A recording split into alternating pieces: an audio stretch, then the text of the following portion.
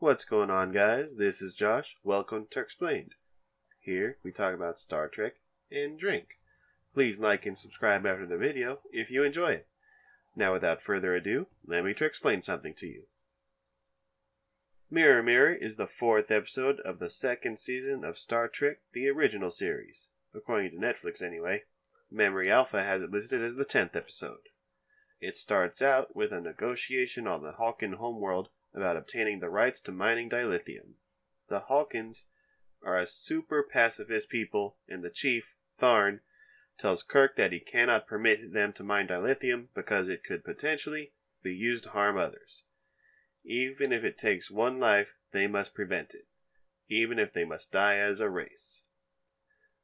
A magnetic storm happens, and Kirk and the landing party, consisting of Dr. McCoy, Scotty, and Uhura, prepare to beam back to the Enterprise. Tharn, hesitantly, reminds Kirk that, with the Enterprise, they have the might to simply take the crystals. Kirk tells him that he won't do that, just remember it. The party attempts to beam back, but the magnetic storm affects the transporter beam. They appear on the transporter pads with totally different clothes, and Spock has a goatee. The party reports to other Spock, and Spock orders a phaser barrage on the Hawkins. Spock berates the transporter tech for not compensating for the magnetic storm. He asks the man for his agonizer. Spock takes the triangular device and places it on the man's chest, electrocuting him. Kirk looks on in horror as the opening credits roll. After some brief discussion about transporter circuits, Kirk and the landing party go to sickbay in order to check themselves out. Once there, they note all the differences in how they felt dizzy during the transporter cycle. The supposition that they're in a parallel universe. They also determine that their parallel counterparts are on their own Enterprise, possibly messing things up.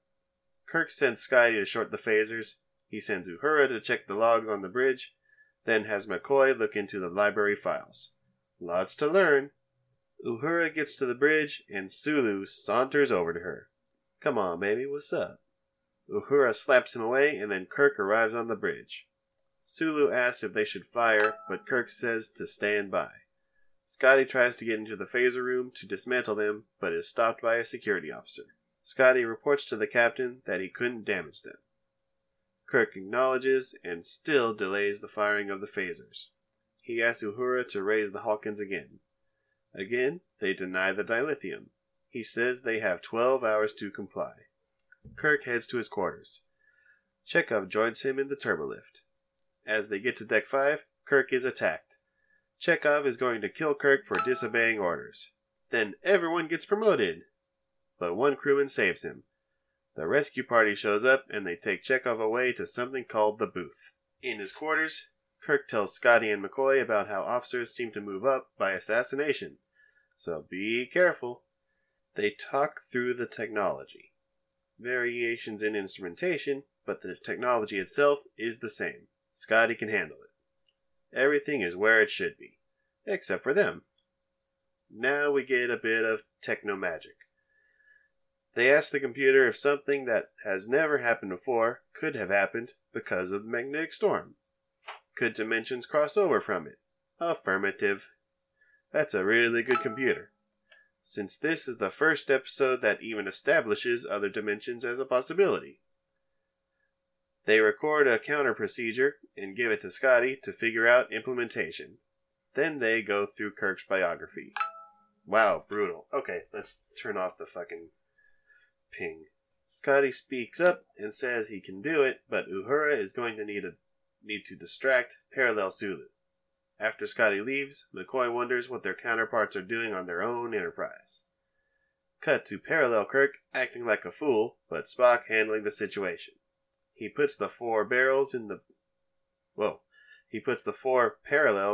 brig until they can figure a way out to return them to wherever it is they came from. Spock's already deduced that these are not the original members of his crew. Back on the Parallel Enterprise, the Prime Kirk is walking down a hallway. Spock comes around a corner and says he's happy Chekhov didn't kill him. Spock doesn't even want to be the captain. He prefers being a scientist. They hear Chekhov scream and witness him in the agony booth. Sucks to be Chekhov. Spock and Kirk return to talking about how odd Kirk's behavior is. They're becoming enemies, and Spock doesn't want that, but Kirk's behavior may demand it. McCoy and Scotty approach a security officer and hypospray him so he goes unconscious. They climb up a ladder into engineering. Scotty fiddles with some dials and buttons while McCoy looks on. Kirk heads to his quarters and finds a beautiful woman waiting for him. It's good to be the captain. She thinks this weird behavior is some gamble, some game he's playing. They kiss, and then the intercom buzzes. He goes to answer it.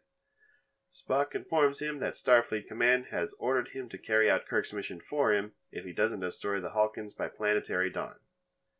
And also, he would have to kill Kirk, which would make Spock captain. The woman, what's her name? They haven't said it yet. Let me look it up real quick. Lieutenant Marlena Moreau. Excellent. Anyway, she asked if she should activate the Tantalus field to monitor Spock. They open a wall panel and a TV monitor with some dials shows up. She says she hates that thing. Apparently it's some sort of instant kill device. They view him briefly, but Kirk stops Marlena from killing Spock. Marlena goes into another room, and Kirk calls Scotty for a report. They need to do this procedure in a half hour. They better move fast. Spock gets a report on his board. Scotty is conducting research in engineering. Interesting. He shouldn't be there. An engineer in engineering? Unheard of. An alarm beeps on Spock's panel. He pushes a button and asks Sulu why he's monitoring him. Sulu says there's been more computer use than usual and he's just checking it out. It's Spock's move, though. Back in Kirk's quarters, Marlena steps out in a sexy little 60s number, and Kirk smiles. But Kirk is on a time limit. He can't play with Marlena. She gets angry. She wants to be a captain's woman. He confirmed she's the captain's woman. Then he leaves. She goes to the Tantalus field and watches Kirk. She knows something is up. Kirk calls Uhura to check in with Scotty. Make sure she distracts Sulu. She comes over and seduces Sulu. She distracts him from his board and it works. Scotty is able to mess with the power. Uhura leaves. Spock enters the transporter room and finds Kirk messing with it. Spock wants to know why all this weirdness happens. Kirk won't speak, but McCoy might, with torture. Spock demands that Kirk head to sickbay with him. In sickbay, Uhura, Scotty, and McCoy are all waiting impatiently. Kirk and Spock enter. Ah, yes, the entire landing party. Spock tells Kirk to stand over there, and Kirk turns around and punches him. Then a fight with extras breaks out. So many extras punching each other. Spock can take them all on until Kirk cracks something on his head. They got 15 minutes, time enough to heal Spock. Marlena is watching the whole situation. McCoy works on the heals, and then Sulu enters sickbay.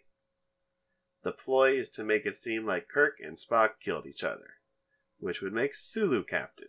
Marlena activates the Tantalus field and vaporizes the security officers other than Sulu. Kirk takes out Sulu easily. Everyone but McCoy leaves for the transporter room. McCoy stabilizes Spock, and Spock asks why. Spock melds, like mind melds, with McCoy and understands. Kirk, Scotty, and Uhura enter the transporter room, and Marlena is waiting.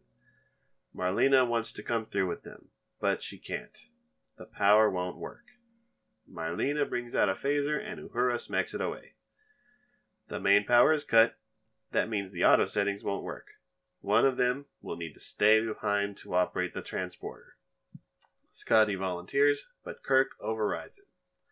Spock and McCoy enter. Spock knows, of course. He reactivates main power. Spock will operate the transporter. Kirk submits to Spock that the Empire is illogical and will eventually be overthrown. Spock will think about all this. They beam back to the Enterprise with a final phrase. In every revolution is a man with a vision. The return beam succeeds and everything is back to normal. Kirk goes to the bridge and talks to Spock about what happened. McCoy says he likes Spock better with a beard. A new girl arrives on the bridge. It's Marlena, but normal Prime Universe Marlena, not parallel Marlena. fascinating. She seems nice. The episode ends with Kirk sauntering over to Marlena. That's all for today's episode. Thanks for watching Treksplained. If you liked today's video, please drop a like and subscribe so you get updates on new videos. See you next time on Treksplained.